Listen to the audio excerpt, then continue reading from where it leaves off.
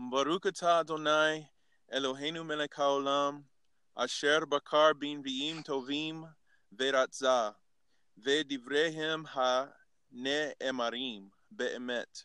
Baruch atah Adonai, haboker batorah u'Moshe avdo, u'Yisrael amo, u'vinvieh ha'emet vazedek, bizkut Mashiach Yeshua. Amen ve'amen. Amen. Adonai, may you illuminate us with your living Torah, because all of the words of the prophets are Mashiach's essence. So may it be so. Amen. Amen. I love that. The words of the prophets are Mashiach's essence. Man. Hey, you started that last week when you were dropping all those bombs on the Haftarah, so I didn't forget. Wow. Man. Woo! All right, so welcome everyone to the Haftarah Get You Some with Shomer Man and Chassis Boz blowing it up. We are in Parsha Vayera this week. So what we got? All right. Well, it's interesting because we've been doing Yeshayahu for what seems like forever, but it's been great. But it's also exciting to kind of go into a new section of the Nevi'im, the prophets. And so I figured we would start off with just a little bit about our characters, since we can go back to doing that now. All right. All right. Okay.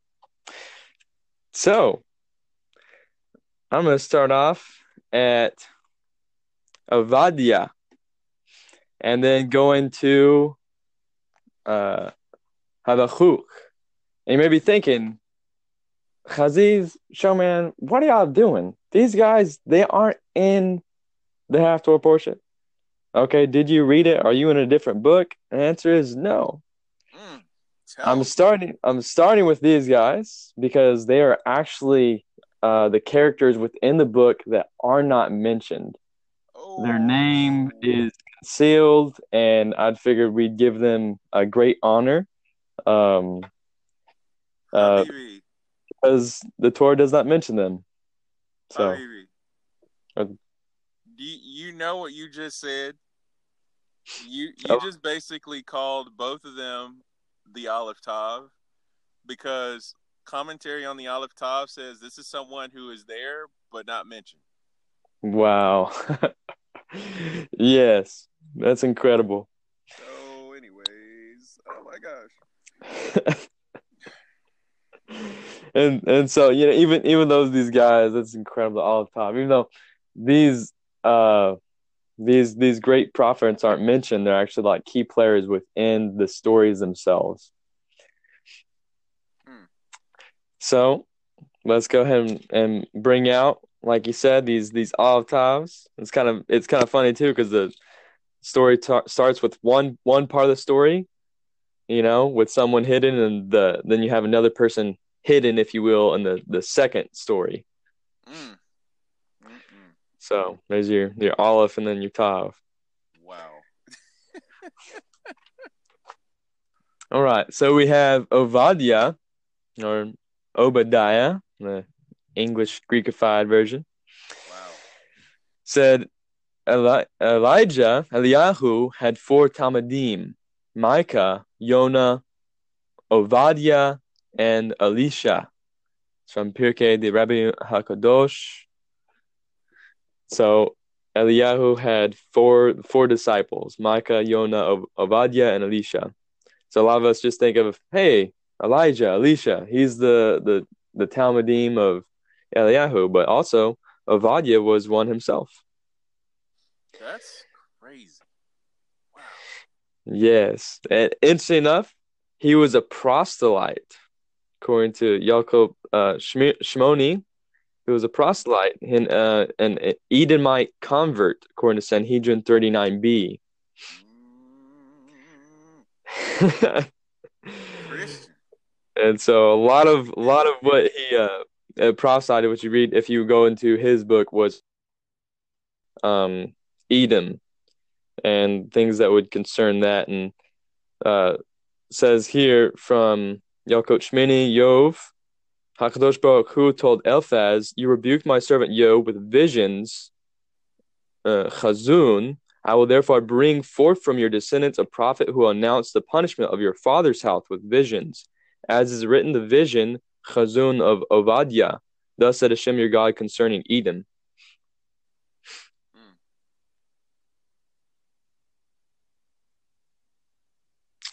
Yep. Let's see. Obadiah was also Ahav's administrator. And we're actually going to find a lot more about him in the story time section. All right. But Ahav, he says, this is from Sanhedrin 39b as well. Ahav called Avadiah and said to him, of Yosef it is written, Hashem blessed the Egyptian's house on Yosef's account. This house is not blessed. Perhaps you are not God-fearing. Then a heavenly voice called out, Avadiah feared Hashem greatly. So Hashem, put Ahav in check mode. Says, no, he fears me. You need to be quiet. Check mode. Wow. I love it. Says, although Avadiah was the administrator of Ahav's house, he did not feed the profits from Ahav's wealth because he had acquired the estate through thievery. So a little bit about of the righteousness of this man. Like he wouldn't even accept money for righteous cause if it was brought about through theft. All right, going to Chavu, which will be the hidden character in our second story. Okay. Chavu says, Yol, Nachum, and Hachachuch all prophesied in the days of Manasseh. But because Manasseh was not righteous, Scripture does not record the fact in order not to link their names with his. Wow. It goes and says, why is he called Habakkuk? Because he was the son of the Shunammite woman who was told, at this season, when the time comes around, you will embrace a son. Habakkuk, you will embrace Habakkuk. Actually, there are two embraces, one given by his mother and one given by Elisha, as it says, and he placed his mouth upon the child's mouth to resurrect him. Oh, my word. Later in the section of Zohar says, Hashem, I heard your report, you and I heard the report of you, and I was afraid. I am afraid. This he said after experiencing death and resurrection by Elisha. That's some incredible CPR right there. Yes, definitely. He was also one of the four who spoke harshly to HaKadosh Baruch Hu, out of not just this arrogance and chutzpah kind of deal, but out of his love for Israel. And the other four would have been Jeremiah, Jeremiah himself, Habakkuk, David, and Moshe. Wow. Says he was questioning essentially, why do the righteous suffer? And what did he do? He drew a circle, stood within it, and says, I will not budge from here until you tell me, talking to Hashem, why you show patience toward the wicked in this world. God replied, I show them patience in this world in order to give them a chance to repent so that their willful transgressions may be considered as errors. Oh, man. Wow, that's incredible mercy. Yes.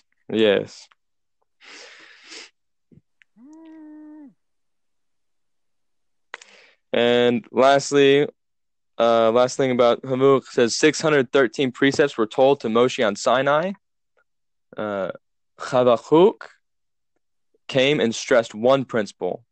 That is, the righteous man shall live by his faith. Which may sound very, very familiar. Yep, just a little bit. All right. Then we're going to go ahead and head to the main guy of our Haftorah, at least the main revealed character, Elisha. He was the disciple of Eliyahu. He served Israel for 60 years. Okay. And he was considered a very, very holy man. He and we're gonna get into a lot more about him throughout the Torah portion, or the half Torah portion, I should say. Okay. All right. Okay, and setting. This is approximately the year 3043, about 705 before Common Era. Elisha assumed the mantle of prophecy from Eliyahu. That's when he assumed it. And Elisha served the Jewish people as their mentor and protector. And this week's Haftorah relates to these two miracles he performed. The first one of the widow of Avadiah, and the second one is about the Shunammite woman who was incapable of having children. All right. So with the background set up, let's go ahead and get into our Haftorah portion. All right. Are you by chance gonna say anything about the Ivrit of Elisha? Hey, I'll leave that up to you if you want to dig into it. Dude. Okay, so Yeshayahu completely is like Yeshua, Yah, right? Like the two Mashiachs. Mm-hmm. But Elisha, dude, it says El Yeshua. God is Yeshua. Or Yeshua is God. For real? Elisha. According to Strong's number 474, which is the expanded name form of Elisha, because Elisha is actually Eli Yeshua. Like Elishua. Oh, wow. That's incredible. So when we call him Elisha, it's his short form, just like we say Yeshua instead of Yehoshua. Oh, just like Yeshia, like Yeshia and Yeshiyahu. Come on, right? Okay. Wow. So tell me why the Strong's 474 say that Elishua is a son of David. Oh, that's incredible. And just one last thing, the word itself, Yasha, which is this last part of Elisha's name, it literally means to deliver. So when God is going to deliver, and so yeah, I just had to jump in there with that because there's been all this stuff about how can Yeshua be God and how can he be divine, and well, just look at Elisha for a minute. Look at the son of David for a minute. That's incredible. Even more so, it talks about Eliyahu being the forerunner of Mashiach, and he was the main Talmudim of Eliyahu. He got a double portion even of his spirit. And so that's incredible. And you said Elishua. Would that happen to have like the Vav? Yes, it do. In the name? Yes, which is the same thing as Yeshayahu. It's just Yeshayahu with the Vav at the end. Oh. And there's certain instances where Eliyahu has a Vav, right? And he doesn't. Yeah. Same thing with Elisha. Which is all connected to the Mashiach, because there's certain instances, the amount of times that Eliah doesn't have the Vav is the amount of times that Yaakov has the Vav in his name. And commentary goes, according to Rashi, that Yaakov took the Vav from Eliyahu as sort of like, I can't think of the word right now, but for the sake of time, I'll just say leverage, that he would bring the Mashiach. Oh, collateral. Collateral, yes, thank you. So he took it as collateral so that Eliyahu would bring the Mashiach. And what did he take as that? He took the Vav, right? And so if you notice, all these people, when you put the Vav in their name, there's some aspect with Yeshua, like you just brought down with Elisha. So Elishua, and then Eliyahu. as well. Not Eliyahu, but Yashiyahu. Yes, yeah. Yeshayahu. Yeah. So It's so crazy that this Greek English, Greekanized thing calls him Elisha. yeah. And it's just like, no, it's a guy. It's not Elisha was masculine before it was feminine. No, I just want to point that out. Man. All right, so let's go back on track now. I will. Yeah. All right. Well, that was most excellent swerve. Baruch Hashem. Wow. All right. So let's start off with a story time. Story time. Come on. All right, over the miracle of the widow's oil pitcher. All right.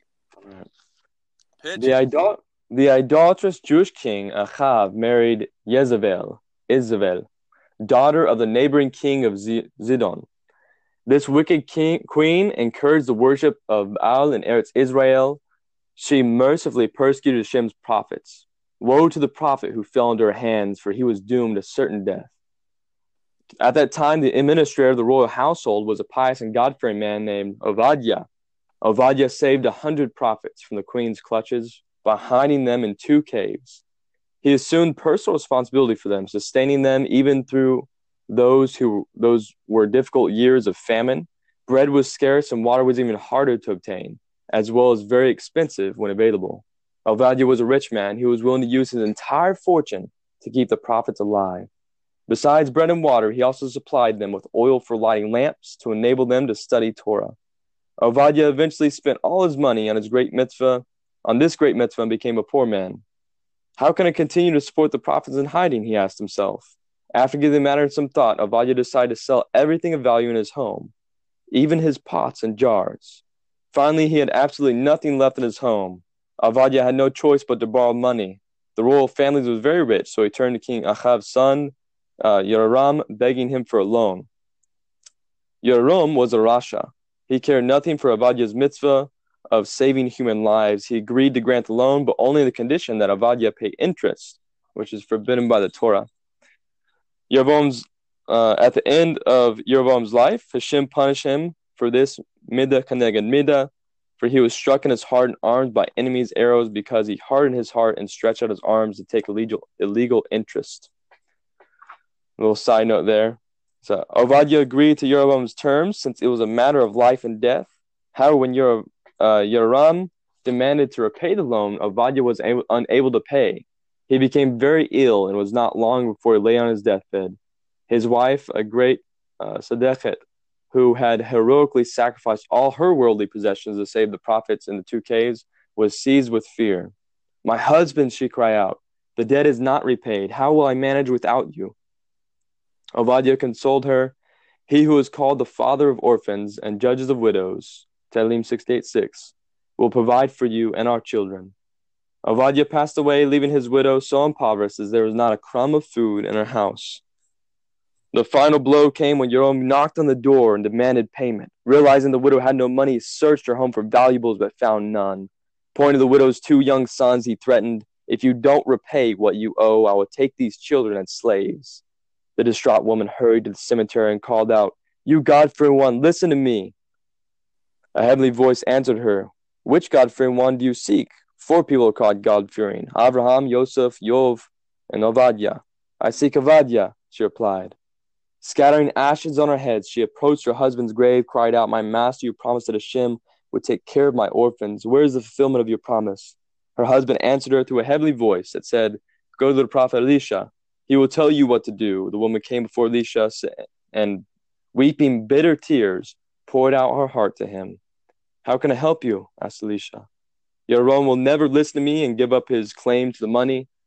I will have to do something unusual. Tell me, what do you have in your home?" Elisha wanted to bring a blessing on the woman's possessions, but he had to begin with something that she owed. "I have nothing left of value," she replied. "My husband sold every last item. All I have is a pitcher containing a little oil." Elisha said, "Oil brings light and happiness to mankind. I know by tradition from my master Eliyahu that Hashem's blessing will rest on it." This is where he tells her to go and take all the neighboring vessels. And so she borrows all these vessels from the people around her. The woman picked up her oil pitcher and told her sons, "Keep pouring the empty containers toward me." She poured her son. As she poured, the sons placed empty containers before her, one after another. They were filled up. The boys replaced them with more empty containers, so the blessings and the oil flow was never interrupted. Eventually, all the vessels were filled, except for some broken ones.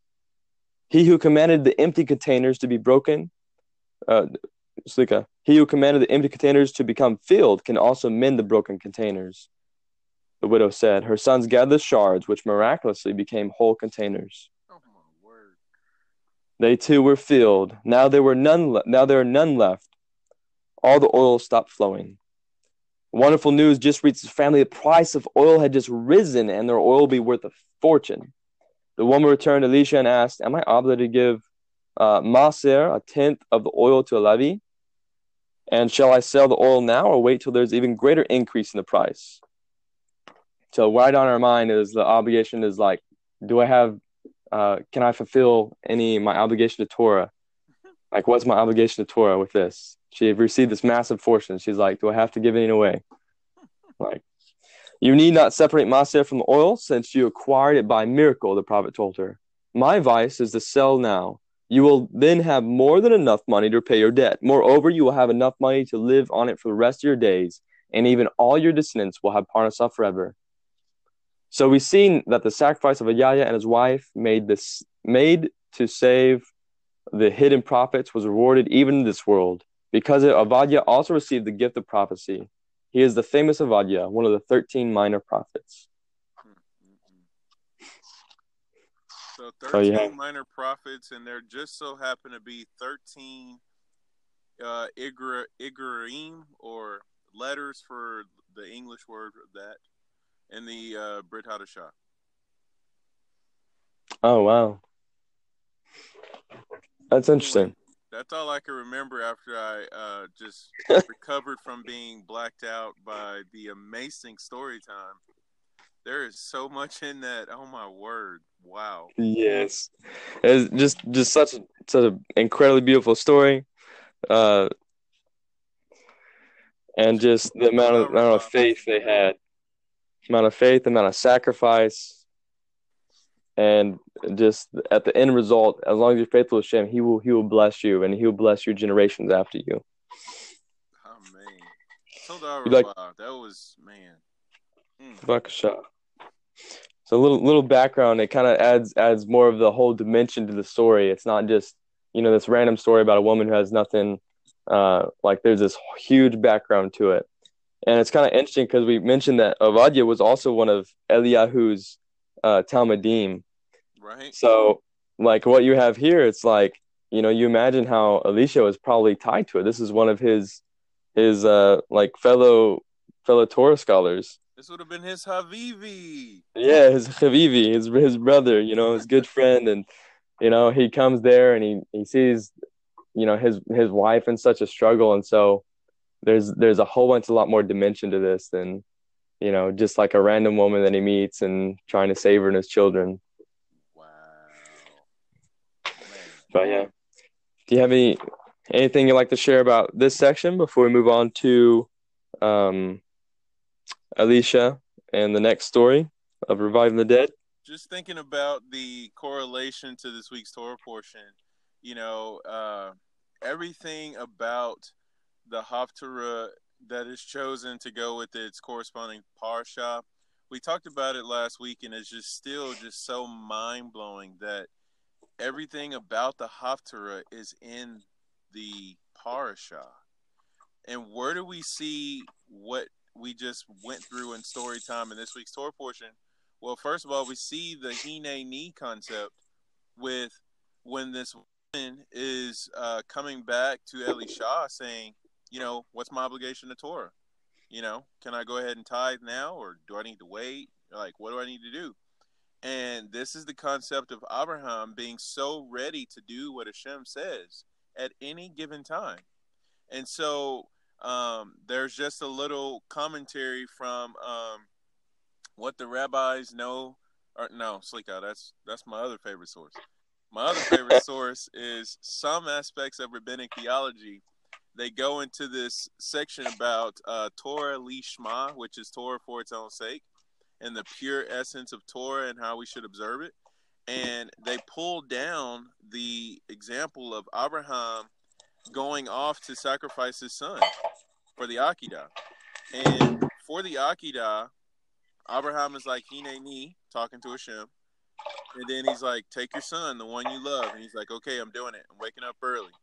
He goes. And then when Hashem says, don't lay a hand on the boy, Abraham doesn't. And he's doing that with the same level of joy that he did when Hashem said, take your son and sacrifice him. And so, if you really look at the dichotomy there, Abraham has the same intensity and readiness and willingness to serve Hashem as it is when it is sacrifice your son, as it is when it's don't sacrifice your son. And it's like the aspects of rabbinic theology pulled down that when you're Torah Lishma, there is no gradation, so to speak, gradation of how you view observing the mitzvot. It's as if the whole Torah is one mitzvah, whether it's tying tefillin or donning talit or koshering your kitchen or observing the Shabbat or getting circumcised or going into the mikveh. It's all, you're doing everything with the same level of readiness and intensity. And we see that with this mother here who is just kind of at her wit's end. So, anyway. Man, I love that. Like that intensity, that readiness, like it mentions this in Mershat Yesharim, Path of the Upright. One of the ideas is this idea that translates to alacrity. And it's like what you're saying, it's the ability to push forward and have this desire and this rush towards the mitzvah. Amen. So may we all strive to develop this trait. Help us, sure. Hashem. Help us, please. All right. And so I definitely appreciate those gleanings, and like you also, you see this idea come forth in the next section, if you will. Uh-oh. Let it go. All right. So this next one, we have this idea, you have Elisha, he's passing through this town, and this woman notices that he is a holy man.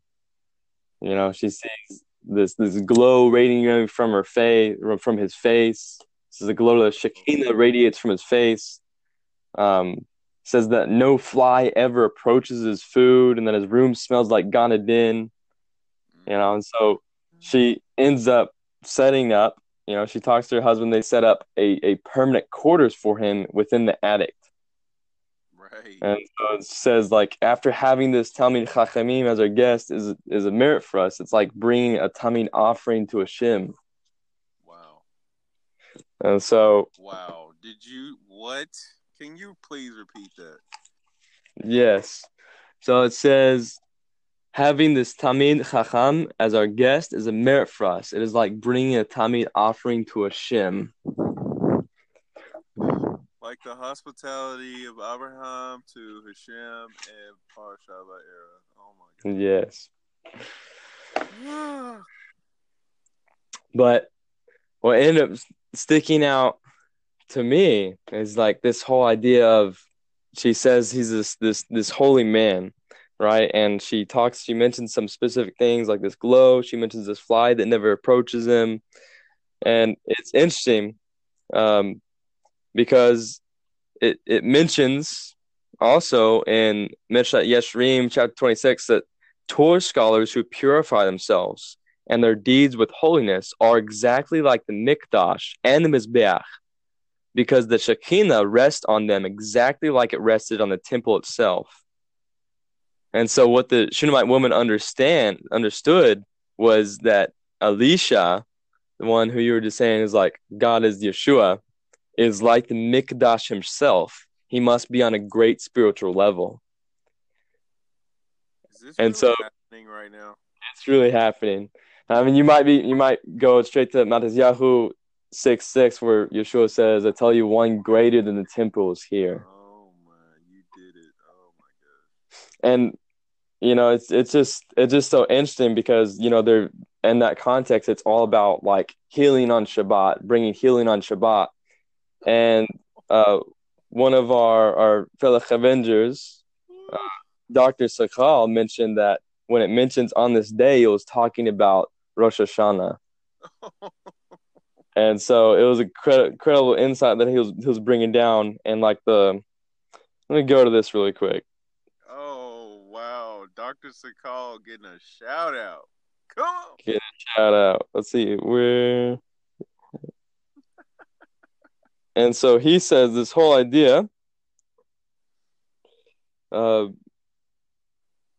says Ari explains that his purpose, Elisha's purpose, was likewise to release and redeem the souls of Israel from sin. It was on that day, which refers to Rosh Hashanah, when Elisha passed over to Shunem.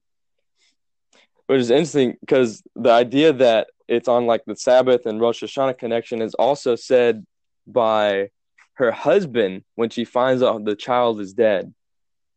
And she says, but you usually travel to the Navi only for Shabbos and Rosh Chodesh, he protested. Is everything well with you? And so you go back to this whole idea about Elisha being like the Mizbeach, the Mikdash, Elisha being, God is Yeshua, right? If you read it out. And then you have Yeshua saying in Matthew 6:6, one greater than the temple is here. And it's all in the context of bringing healing on Shabbat. Because Rosh Hashanah is a Rosh Chodesh. Amen. Sometimes it's easy to forget that, You're like, oh, it's Rosh Hashanah, it's Yom Tov. And it's just like, yeah, it's Rosh Chodesh. Yes. Wow. Man, it gets interesting. So before we get into the idea of healing the son, you have in here, it talks about that he's essentially asking her after they're very grateful, him and his servant Chazi are very grateful that they have like Elisha's had a place to set up for them, and they've been such great hosts providing hospitality that they ask her if he needs anything. And essentially, they make a request. They say, it's on one Rosh Hashanah. He asked, he commanded Gehazi to go see the woman and ask if she needs anything. And her reply is like she has no request to make of a human king, and she doesn't want to be singled out before the heavenly court. She said, I would rather be judged together with the community so as not to evoke the Midat Hadin, the attribute of strict justice. Wow. And so, just with that? goes to see her frame of mind, in this area. And, it's intense. It's really interesting, really idea of just making sure you're plugged into a community. Also this idea of, if you have like this idea when you're praying before Hashem, like all your actions, all your thoughts are before him in that moment. Right. But when you pray within like a minyan, within a group of 10 men, then it's like all of each other's merits actually go to strengthen and cover one another. And the whole Shekinah, his presence, like rests among them. I was listening to Shore, and I was even talking about how angels are even afraid to enter a room where 10 Jews are entering praying with each other. Wow. And so just the whole merit that can be brought down by through a minion, and Did you I read think this the hidden in their words. what you What's got? that? Oh, I I said was this can be hidden in their words. Where I would be rather be, judged in. I don't want to be singled out. I'd rather be judged with the community. wow. Yom Kippur type right there. Yes. I was just gonna say, did you also see that the Tanya brings down that the light that emanates from a minion is so intense that if an angel were to fly over a minion, they would disintegrate.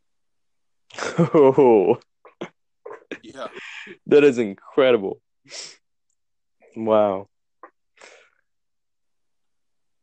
man. I didn't know what to do with that, so I was just like, I'm closing this book.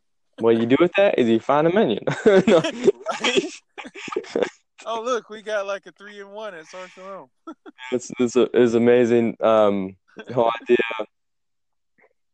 Um, this whole concept is a lot of times our blessings they're all ready for Hashem to give us. He's just waiting for us to say our daily prayers and bring down those blessings into the physical realm. Yes. And so may we be mindful of that, and do what we can. Definitely strive to be very strict with our and observant about our prayer time, and if we have the availability for a minion, we need to accept it, like you said, like that beam of light that will disintegrate angels. Dude, Being as cheesy as it is, I think of the Bifrost from the Marvel movies. Like this, it's called the Rainbow Bridge. I uh don't know, but I can't help but think about that because we're transporting or making a opening and a connection from the Haaretz to Hashemayim. Like we're opening up that gate, for bringing down what's above and bringing up what's below. And, it's just, wow. man, Anyway. that's a pretty good description of it, I would say. Definitely. Oh, man. Wow. Now, and continue on with this in this next section. Um, we have that we have this idea that the child, he ends up dying. He ends up like suffering this from like heat stroke. So the Zohar explains the fate of this child was thus preordained because Elisha had only promised him to the woman and not to her husband. It goes on to says that this is a mystical concept, and doesn't elaborate further from that. But I think that's extremely interesting.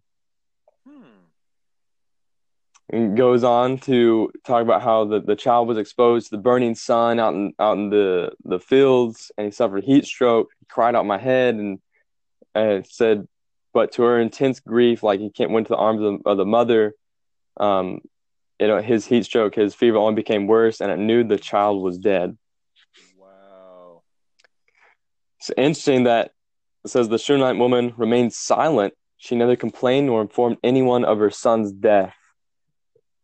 And so this is very much like Aharon in Parsha Shmini, when his sons die before him and he's silent.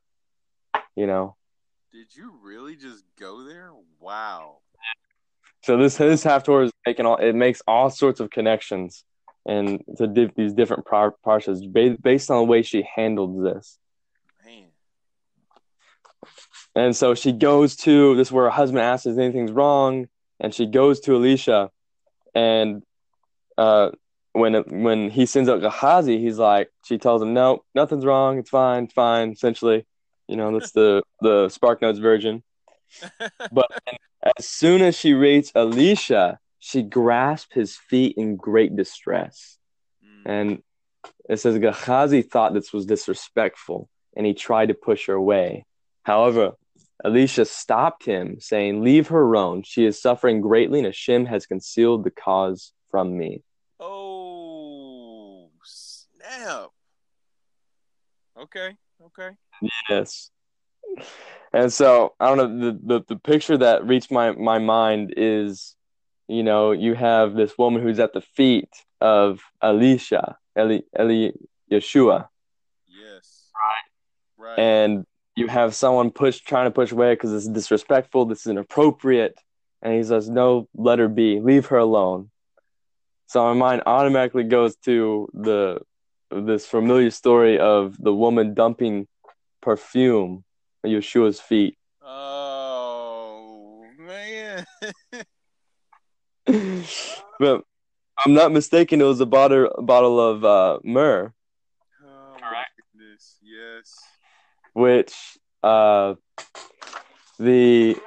incredible Talmud and I were discussing this concept of myrrh and how it was first used. It was also used at like one of the gifts of the birth of Mashiach, the birth of Yeshua.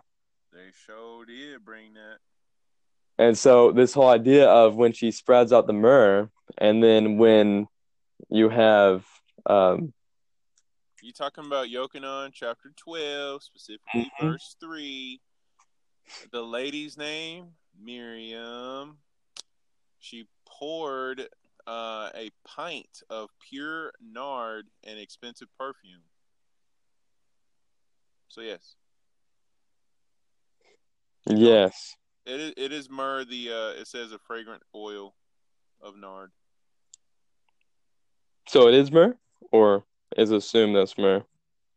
The nard is given to the description of, literally, the Greek is anointing oil, ointment, and the word is miron. And if you keep developing that out, it goes to the word more or myrrh, and which is the cognate of myrrh. So it distills, which is funny because it's oil. It distills down to myrrh, and being like this anointing, this smearing, this fragrant oil, which is what's used for the term Mashiach. Wow. And why he would judge by smell. So yes, to back you up on that, that is Strong's Greek 3464, and it's breaking it down like a chiropractor. Awesome. Love it. The whole idea, there's been other commentaries that she was preparing him for burial. Right. But if you look back, this myrrh was given to him when he was born. And so we were discussing this idea that she wasn't necessarily just preparing him for burial. What she was doing was putting his faith in the resurrection. And so you have to imagine the scene here, like the parallel scenes that's going on in this moment when she falls down on his face. At the point she is just like so distressed, tears are flowing, and our tears are flowing down to his feet. And we just got done with a story that had to do with oil. Yep. Wow. And so why would these sections be next to each other in the Haftorah? Why? The whole idea of oil, the anointing oil in the feet, that is putting faith in the resurrection.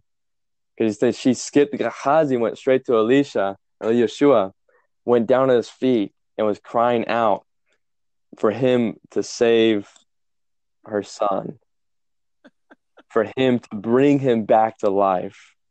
Wow. And so that's in the Torah portion too. Yes, the Akedah. Yep, because the Baruch atah Adonai Eloheinu melech haolam mechayeh hametim, who resurrects the dead. That's where we get that bracha from. Wow. Man. Dude, this is rich. This is like being next to a grapevine, and the grape is just like, here, you want some of this? You want some of this? Oh, wow. Definitely. Yes. So I hope this parallel is absolutely clear. It gets even more interesting. All right. These parallels that come on. And we have this, what happened on the way, like how he originally sent him out was he sent Gehazi with the staff, and this was supposed to be an act to kind of redeem Gehazi because he's not really very highly favored in the scriptures or in the oral writings.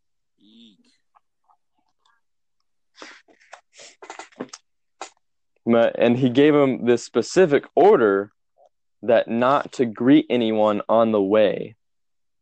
Oh. To give him some merit? To give him some merit. And it was to test him to essentially give him merit that he maybe do it purely for the sake of heaven. Wow. There's this interesting story. And you just said to test him. Yes. Like Hashem testing Abraham. Exactly. So this is a whole nother test. And Elisha is trying to put him through this as an act of redemption. Wow. All right. And so on this is a commentary on 4:29-31 that Mamlon brings down. And it says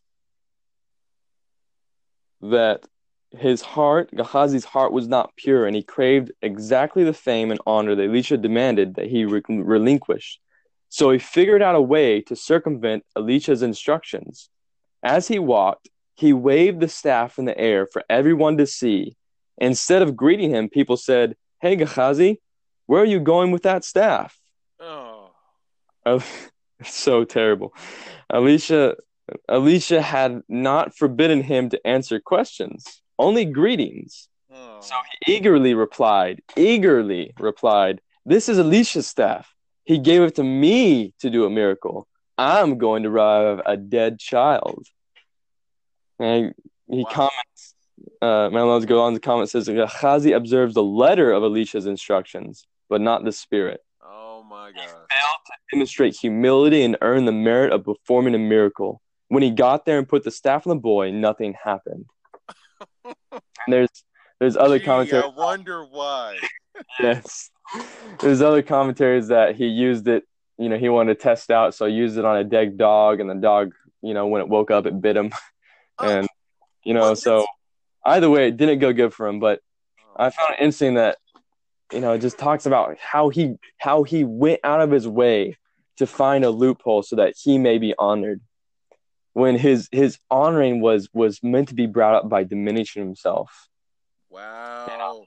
And that's really how it goes. Like honor is really brought about by diminishing yourself.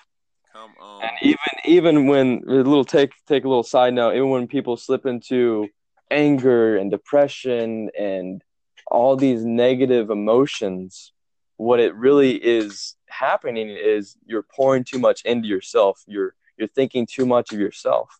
And the way you get rid of these negative emotions is by reaching out to people, by bringing life to other people and ignoring your own existence and seeking life. You really just did that. Just no gloves. Just let us have it. The Musar. Ow. Okay, I receive it.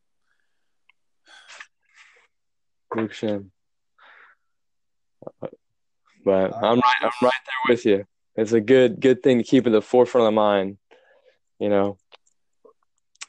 That we want to make sure we don't have a staph infection. Oh, staph infection. Touche, sir. Touche. But no, in all honesty, yes. Hashem, please help us with that, because, dude, that's a real war that we, our rabbi, our very own Rebbe, he said that today on the Aliyah. You got a monkey over there? Oh, sorry, just spin the chair. Oh, okay. Our very own Rebbe today did say, we have to war against these things. Like, if we have struggles with anger, Like, don't just let your anger be like, oh, I'm just an angry person, like whatever. Yes. Nothing I can do about it. He's like, no, war against that. So, And you know, like I said, it's not inherent. right.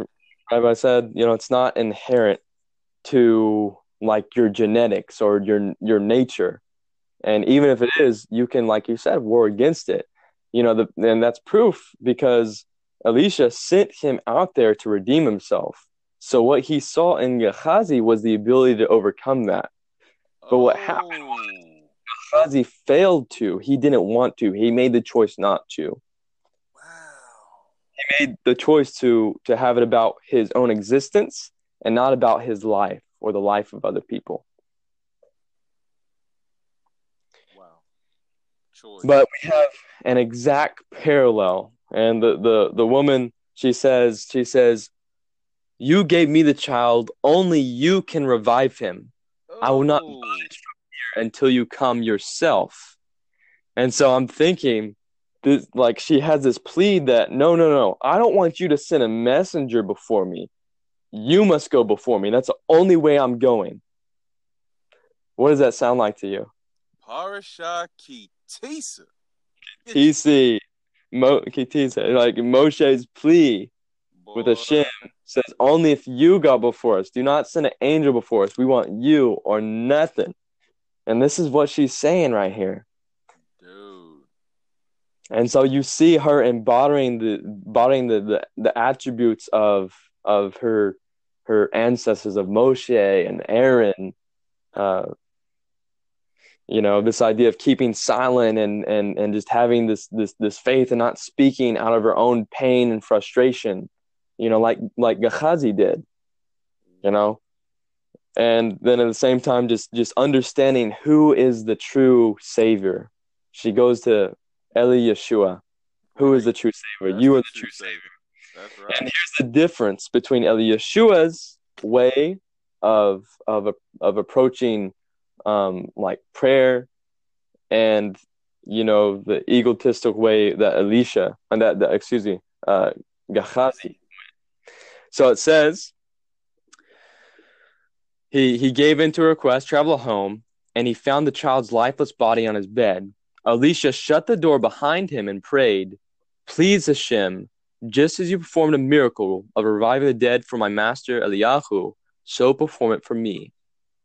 And it says he stretched out himself, warmed the child's body, and then placed his mouth on the child, and there's like a reviving taking place. But before we get into all that, there's this interesting thing that says when he went in to pray, he shut the door behind him. Oh, are you about to do this? Please do it. Yes. Yes. So, if you're familiar with the words of Mashiach, yeah, Basora, give a shout. No. Well, I am so excited you're doing this right now. You need to get some help, but I'm excited. Man, this is the help. Matisyahu 6:6. Yes, that's exactly where I just went to. Yes, Baruch Hashem. Matisyahu 6:6. Mashiach says, when you pray, pray like this. Like this. Oh my God. Enter into your inner chamber. Right? That was the attic that was made personally for Eliyahu. And having shut your door, pray to your Father who is in secret. And your Father who sees in secret will reward you openly. Mm-hmm. And so he did all this in secret. No one was around. He shut the door. And yet, how many of us know about the story of Elisha reviving this child? The whole world. Anyone who reads, you know, the book of Second Melachim, Second Kings, you know, has heard the story, now knows about him because he did what is secret. He's openly rewarding him. That's crazy. But almost on a different aspect, what you have here is Yeshua he's not just saying things. He's giving them specific examples that the Talmudim, the people know. They know the story of Elisha. And they know how he's contrasting, you know, some of the leadership at that time and how they would do things just to be seen by the people. You know, it's just to do the healing of the young girl? No, but I'd love to hear your elaboration on that. Well, I don't know if you remember, but there's this story in the Gospels where Yeshua is like walking, and there's a crowd of people, and there's a lady with issue of blood. She touches his tzitzit, and all that happens.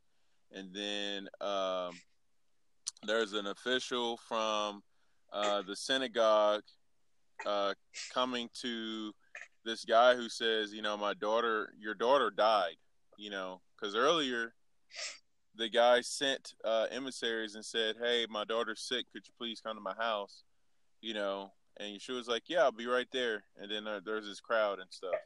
So basically, I'm in Luke chapter 8, and I'm going to pick up with 51. So Luke 8:51, it says, when he came to the house, he did not allow anyone to enter with him except Kepha, Yochanan, and Yaakov, and the girl's father and mother. Now they were all weeping and lamenting for her, but he said, stop weeping, for she has not died, but is asleep. And they began laughing at him, knowing that she had died.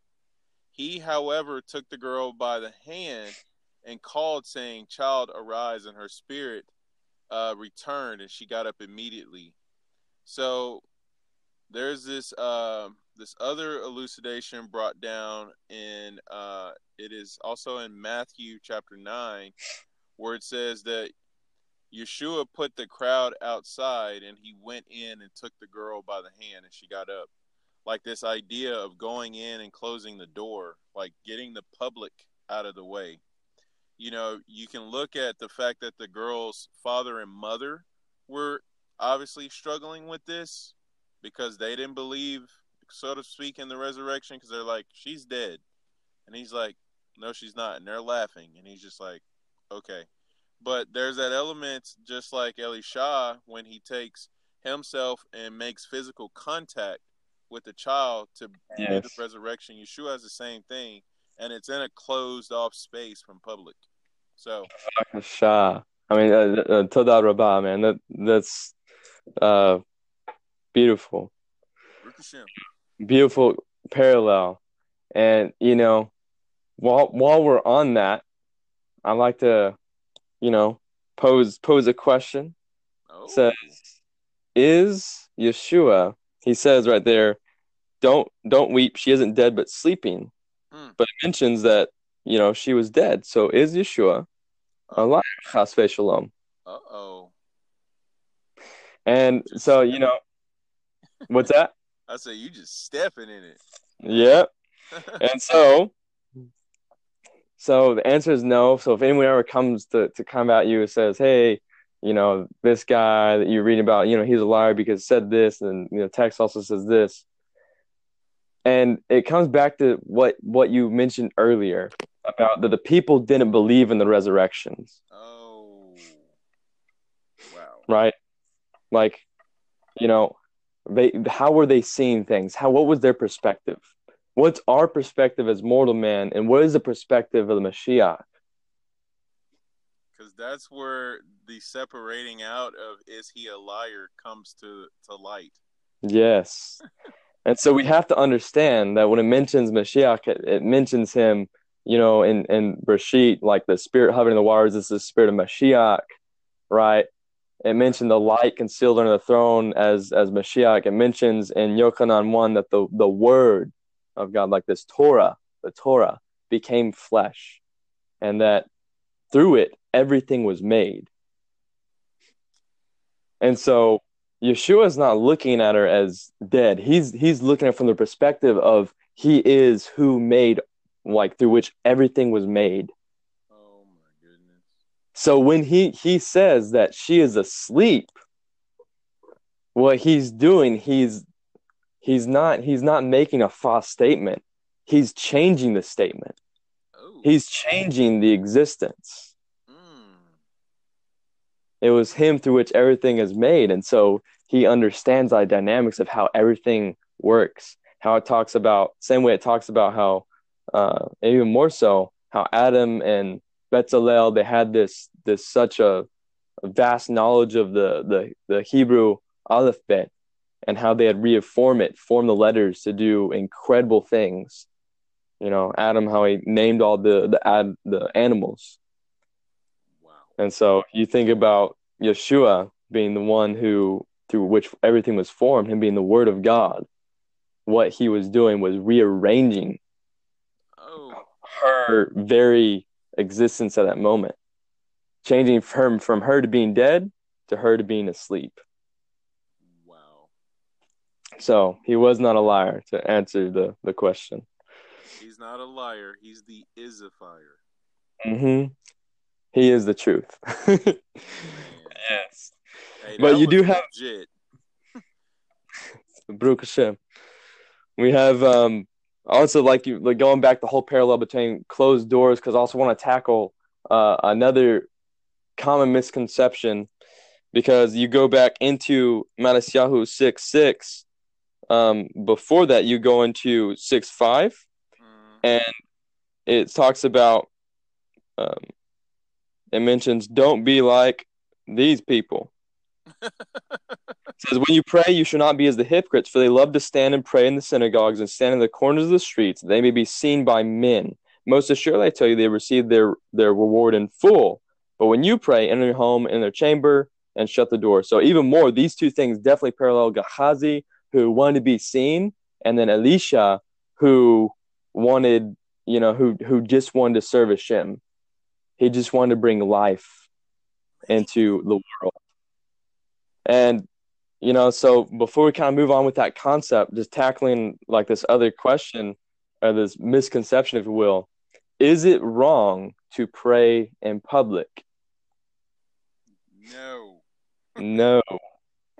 The whole concept is not necessarily praying in public, which a lot of people, they take it for what it says. Okay, well, he says to pray in private, says to pray in public, not to pray in public. That's not what he says.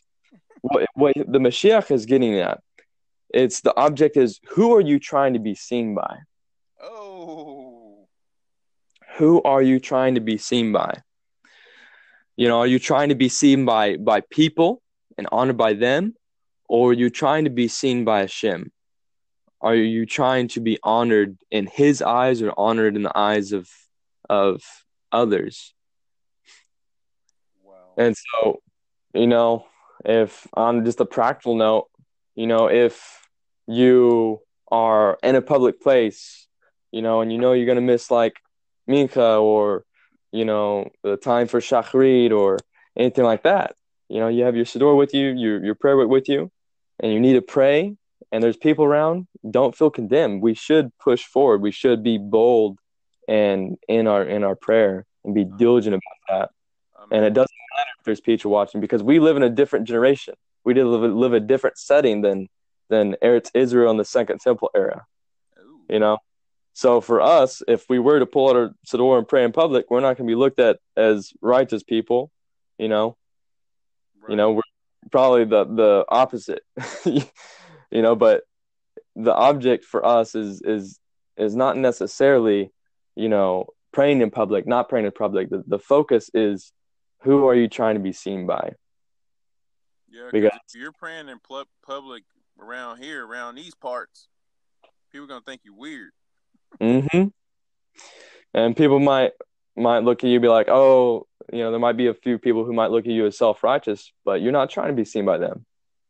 Because maybe if you don't pray that prayer, you might miss your time, and you know what? That's seen, or actually not seen by Hashem.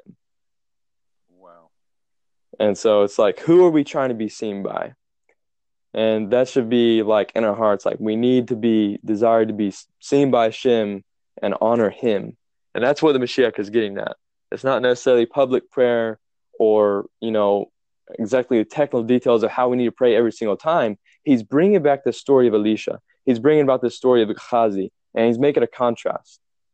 Wow. And, he's showing you, hey, if you pray like Elisha, guess what? You get to revive the kingdom of heaven on earth. Oh. That's what you get to do.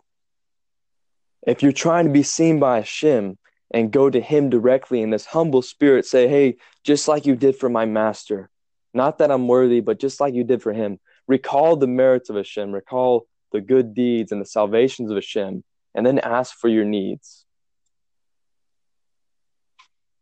And this will bring forth the kingdom. It'll never be the same again when I think about Messiah teach us how to pray. Man.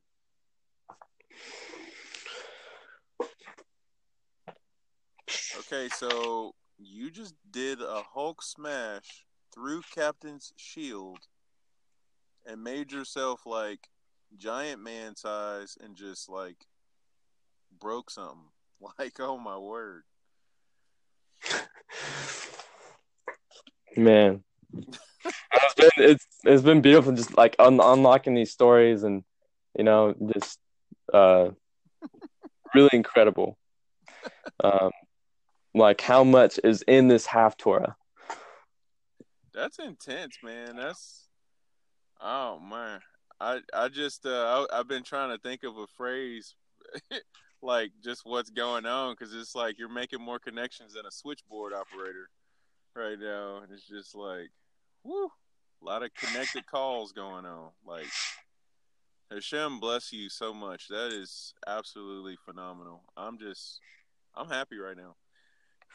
Shit, man, that's awesome. This is the way, it's the way we should be. We should be joyful. So I admire your simcha and Torah, and just like that's, that should be like our perspective. What's going on inside?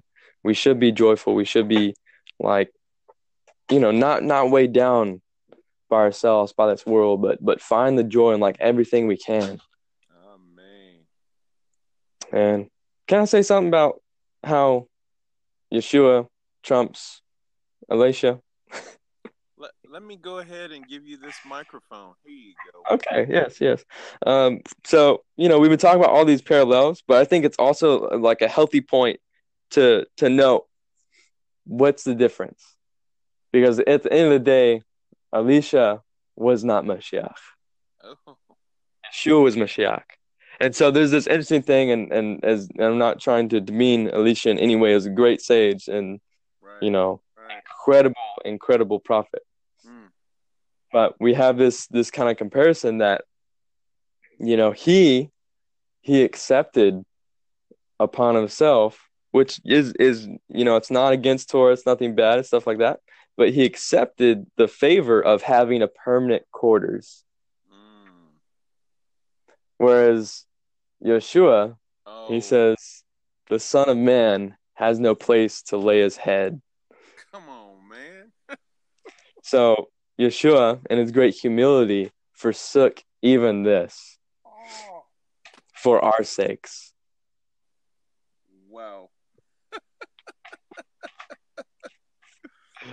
Because if it really comes down to it, it was really Elisha's humility. From, if you just kind of read the story, if you compare it to Gehazi, who was unable to revive the child because of his arrogance, his pride, and Elisha, he came and closed the door and didn't want to make a big show. Says, hey, all the merits you did for Eliyahu, do this for me. Let's bring the child back to life. It was this humility that brought him back to life. Like how much more power is in the Mashiach's hand when he didn't even accept for himself this permanent quarters. We had no place to lay his head. Wow. I'm taking that microphone back. You need to be in timeout. All right. What in the world? All right. So I guess we'll just kind of finish up this whole area where he healed the child. Okay. It's like that sadness of like, oh, I know this is like the end of our Josh now. Yeah. We gotta wrap it up. We do. Okay. Mentions as far as how he laid out on the child. Says his actions were mystical, according to Zohar. Putting his mouth on the boys, he linked him with a new source of life so that he would now live. the prophet also impressed upon the child's mouth the Almighty's great name of 72 letters. And it goes, that's really what you're gonna go out with, really? yeah. Wow. Get back kind of the woman, and it ends up talking about this child, and he was the prophet Habakkuk, and essentially came from what we read earlier because he was embraced by his mother, and he was embraced by Eliyahu, who revived him. And the boy, he was assisted on his spiritual growth by two embraces. His mother's of extraordinary Amunah in the Navi, in the prophet, in Eliyashua, right? Right. And then he was the influence, the other embrace that he was supported in his spiritual growth was that of Elisha, who guided the child during his life. And so this is the same Habakkuk who taught that the Sadiqim shall live by his faith. Wow. So, it kind of goes and talking about when it says like live by faith.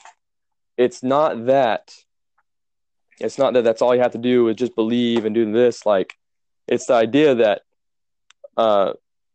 you have Habakkuk, who is the one who is revived by Elisha because of his mother's great, great faith in Eliyashua. Wow. And he summarized the law into one principle, and that's that the righteous live by faith. The faith of, hey, the oil is not going to stop flowing. The faith that, hey, even if I'm giving away all my money in case of Avadya, like I'm saving lives. That's really what matters. The faith of his wife who cried out to her husband, to Hashem, to Elisha, and was given help. This is the faith. This is the faith that we live by. And the entire Torah is encapsulated within that faith. Not a faith of just believe, but the faith of we're going to act in great chesed to ourselves, our fellow men, to our community, and in our observance to Hashem's Torah. Amen. If I could just ask one question real quick, can we connect back from the beginning of the Haftarah portion all the way down to where we are now to the end of the Haftarah portion? Is this the same woman? The Shunammite woman is Obadiah's wife originally. He passes away, and then she has a new husband later. Like when we get into the Shunammite woman starting in verse 10 with the hospitality and everything. Like, are we looking at the same woman here?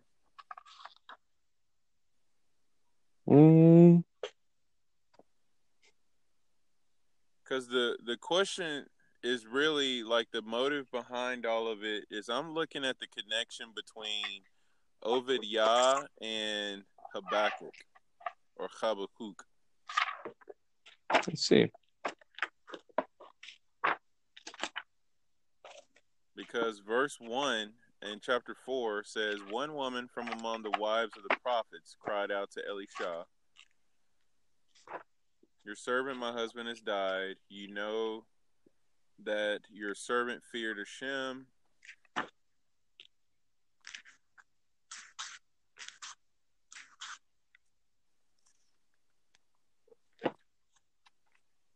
See.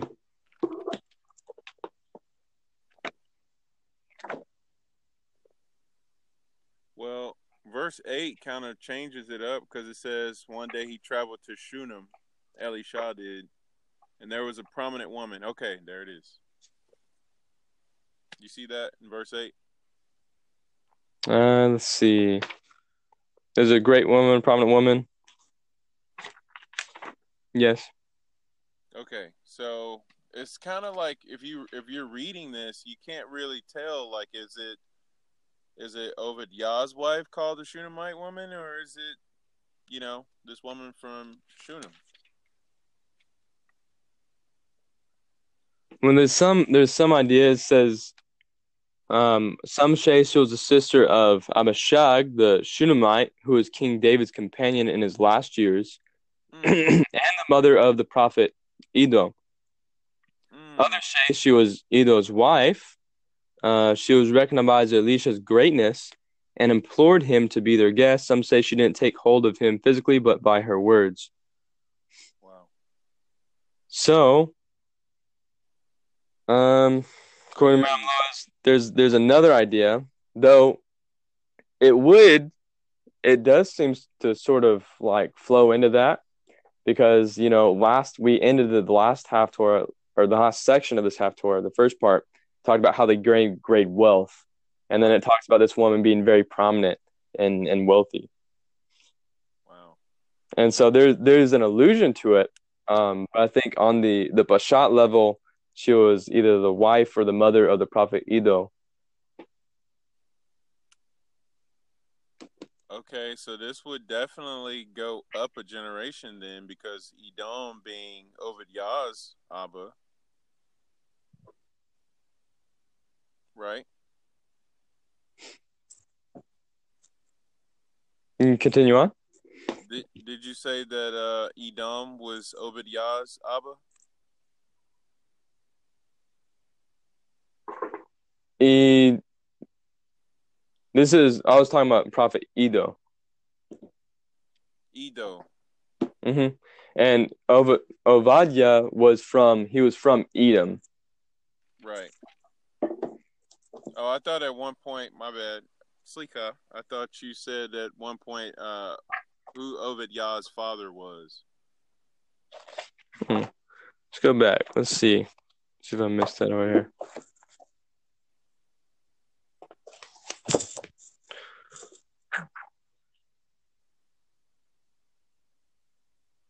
Mm-hmm.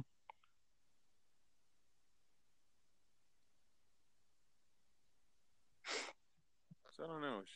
It's interesting. I mean, it doesn't have to be that, I realize, but it's just such a seamless haftarah that you just kind of, from one woman of valor to the next, and they really mirror each other in their emunah and how they interact with Elisha and everything. So I don't know. Great woman. I think when it says like Edo, who's supposedly the either the woman that's in the second parsha was either his mother or his wife. He was the grandfather of Zechariah. But who is the grandfather of Zechariah? Edo, the one who on the Peshat level is considered like either the wife. I'm sorry, either the husband or the son of the woman in the second story.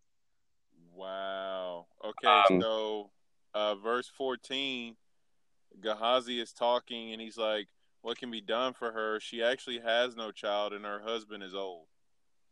Mm-hmm.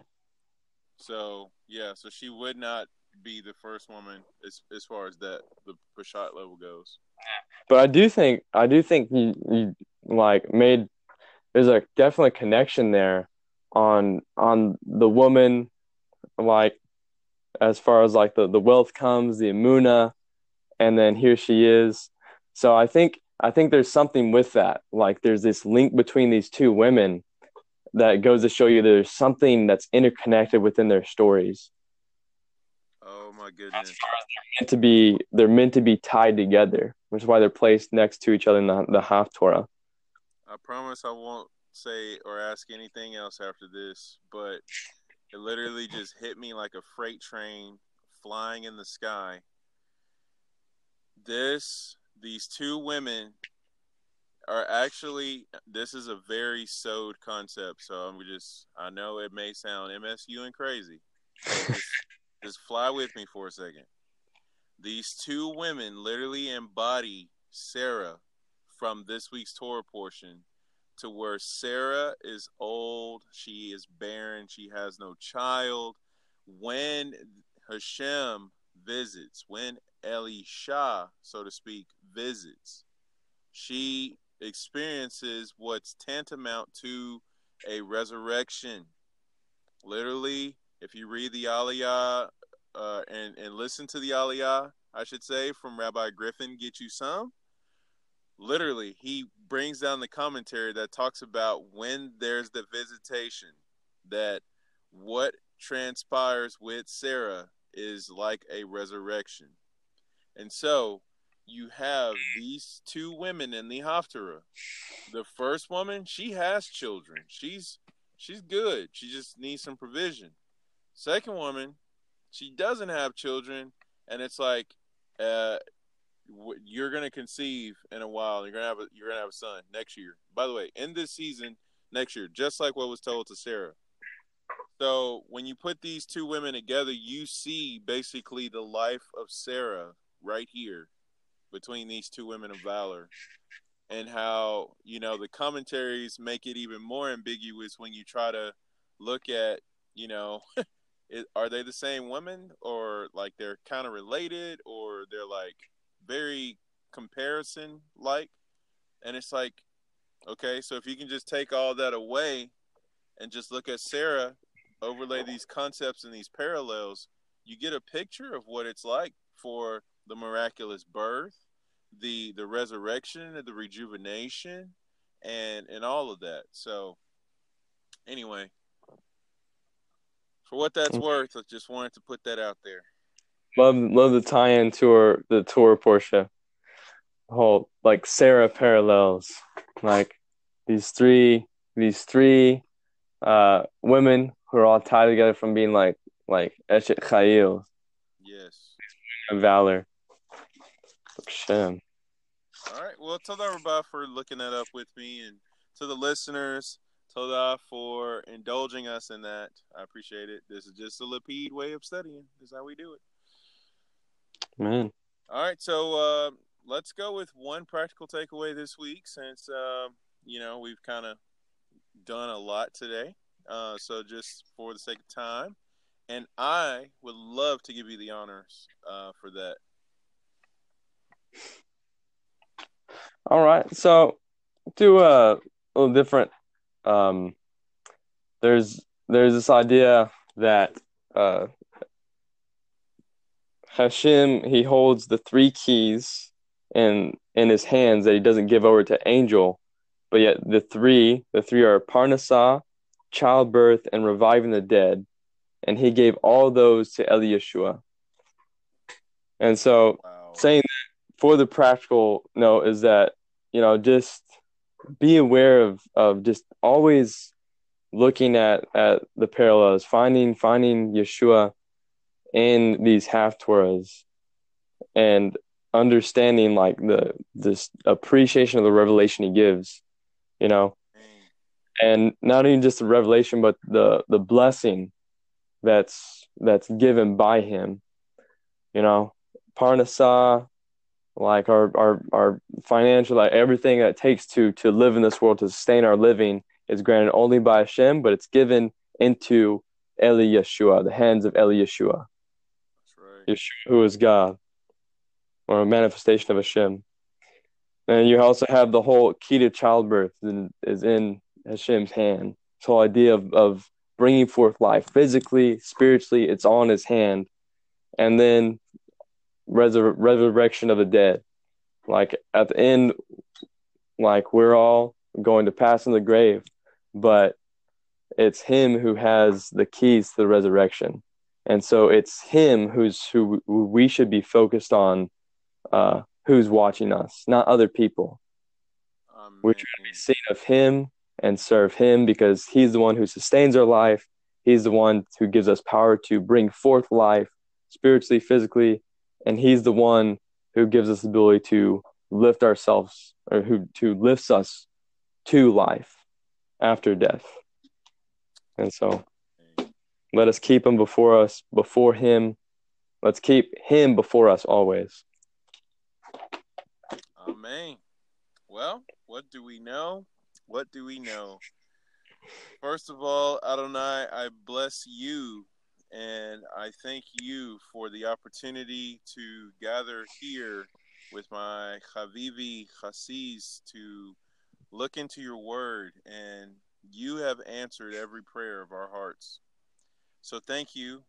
And I also ask that you will bless Chassis as well, Adonai, that you will bless literally Natan ben Abraham, that you will bless him, that he will continue to grow and be covered in the shadow of your wings, Adonai. And may him and his household experience increased Yeshua. In the merit of Mashiach Yeshua, Amen. Just wanted to pray that over you, bro, because, I mean, wow. I don't want this to end. No. But Man. the closing bracha. Baruch atah Adonai, Eloheinu melech haolam, zur kol haolamim, zadik bekol hadorot, ha'el hane'eman, ha'omer ve'oseh hamdaber, kayem, shekol devarav emet vazedek.